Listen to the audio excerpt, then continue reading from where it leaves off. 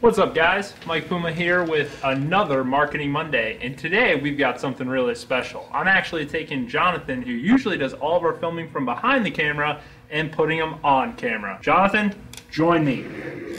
Awesome. What an entrance. You gonna roll in? Yeah. What's the plan? Should I roll in from this side? So today, what I wanted to do was get a video professional in front of the camera, because one of the big things that we push here for all of our agents to do that are comfortable with doing it is get on camera and film, right? And one of the things that we always the pushback we get is, oh, the lighting's not perfect, my hair isn't perfect, I can't film, whatever the right angle, should I hold the phone here, should I get up here? And they're so concerned with the details that they're not even really focusing on the point, which is video attracts attention, which gets them what they want as far as business goes, right? So I wanted to bring a professional on there. What is your best advice to an agent? Does it matter if they're filming with a phone or a device? I would say no, and the reason being specifically because the ability of what a phone has these days is just, it's incredible. But I think the main point of getting that content out isn't based on how perfect it looks. It's based on the value itself that you're trying to do. You're actively making an effort to try to bring value to your people.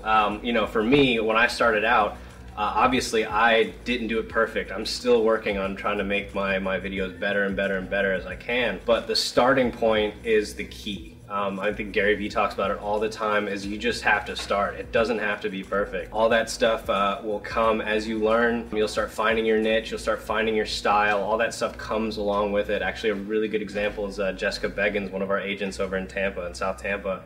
She started doing it. She had a really difficult time getting in front of the camera, and her stuff is amazing. I'll actually put a link to her stuff here. So check some of that stuff out. Just as a good example of where to start. Yeah, and I think to Jessica's point, you know, her first video, 50, 100 views. Last video pushed almost 1,000 views, right? From free, no money behind it, 1,000 people watching. So great advice. I think the point Jonathan's making here, get in front of the camera, bring value to your consumer. Don't worry about the lighting, don't worry about your hair, don't worry about all of that. Just push out content, right?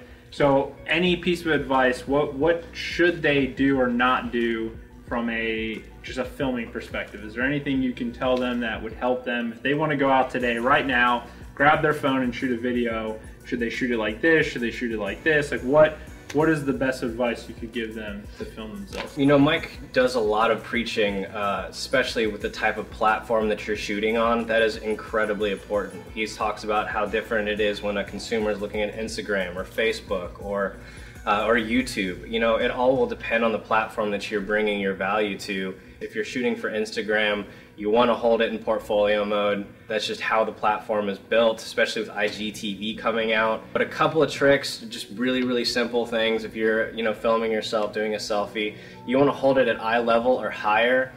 You don't actually want to hold it too far down. You always want to be facing the light. You don't want to actually, I see a lot of this mistake happen all the time, where people will try to take sunset pictures in front of a sunset, and they're taking a picture with the sunset behind them, the light's actually hitting the back of their head and you can't really see their face. So when you are shooting, make sure that the sun, a light in the room, whatever it may be, is actually facing your face.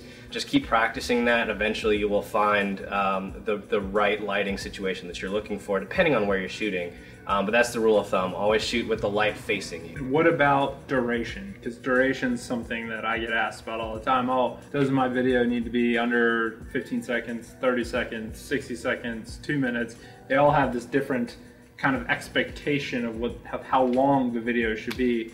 What's your take on that? Short and sweet. The reason why I'm saying that is because this generation, just where we are these days, people are moving really, really fast. Think about Instagram and how quickly you scroll through stuff. You need to capture their attention. You have 7 seconds to get somebody's attention. You have even less than that in video form or even on social media. So the shorter you can get it and the more quick to the point that you can get it will be definitely more beneficial for you. So. Yeah, I think it's important to note that on Facebook and Instagram, 3 seconds is what they consider a video view, right? 3 seconds. So if someone watches it 3 seconds, they count that as a view, right?